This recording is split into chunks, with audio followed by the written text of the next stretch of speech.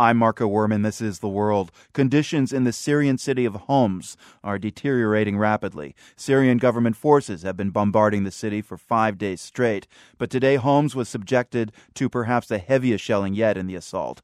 Opposition activists say hundreds have been killed in Homs. There are also unconfirmed reports of pro-government militias hunting down activists inside their homes. People in the city are increasingly fearful of venturing outside their residences. We have on the line with us from Homs, Abdo Alhomsy. Tell us where you are in Homs right now, what you're hearing and seeing around you, please. Well, I'm located now in Babispa, in the center of Homs.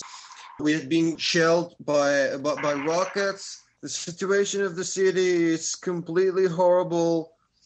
Are the opposition and the government fighting each other, or is this a unilateral attack by the government, as far as you can tell, on the city of Homs? The Syrian army, the Assad army, they're making an attack on this city. They want to destroy the city and kill every single person here because this city always protested against al-Assad. Are you able to see out your windows what's going on? Can you describe what you've seen? There are some people in the streets wounded, and we can't pull them out because the snipers, if you can hear the snipers are everywhere. I mean, if you want to go to the street and pull somebody out, you'll get shot. The humanitarian situation here in this city is really, really miserable in the neighborhood. We have shortage of medical relief supplies and blood, and also have a shortage in food, especially essentials like bread.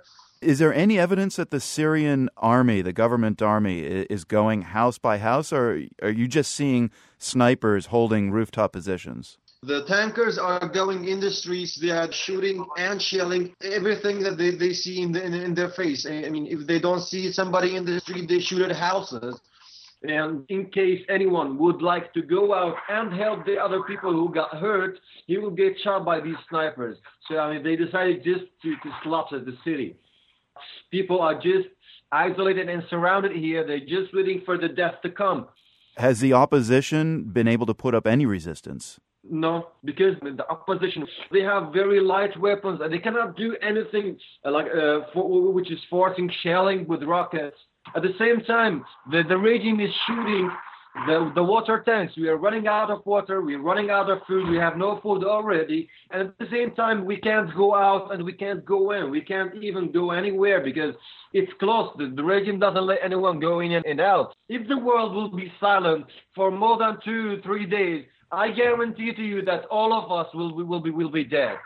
How close are the shellings and the sniper fire that we hear in the background? We can't go to the street right now. I mean,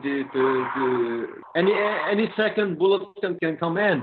At the same time, people, they close all of their windows with the garbage bags and everything because the regime is shooting at us with 14.5 millimeter caliber bullets, which are anti-aircraft. It goes through 3 or 4 walls and kills people.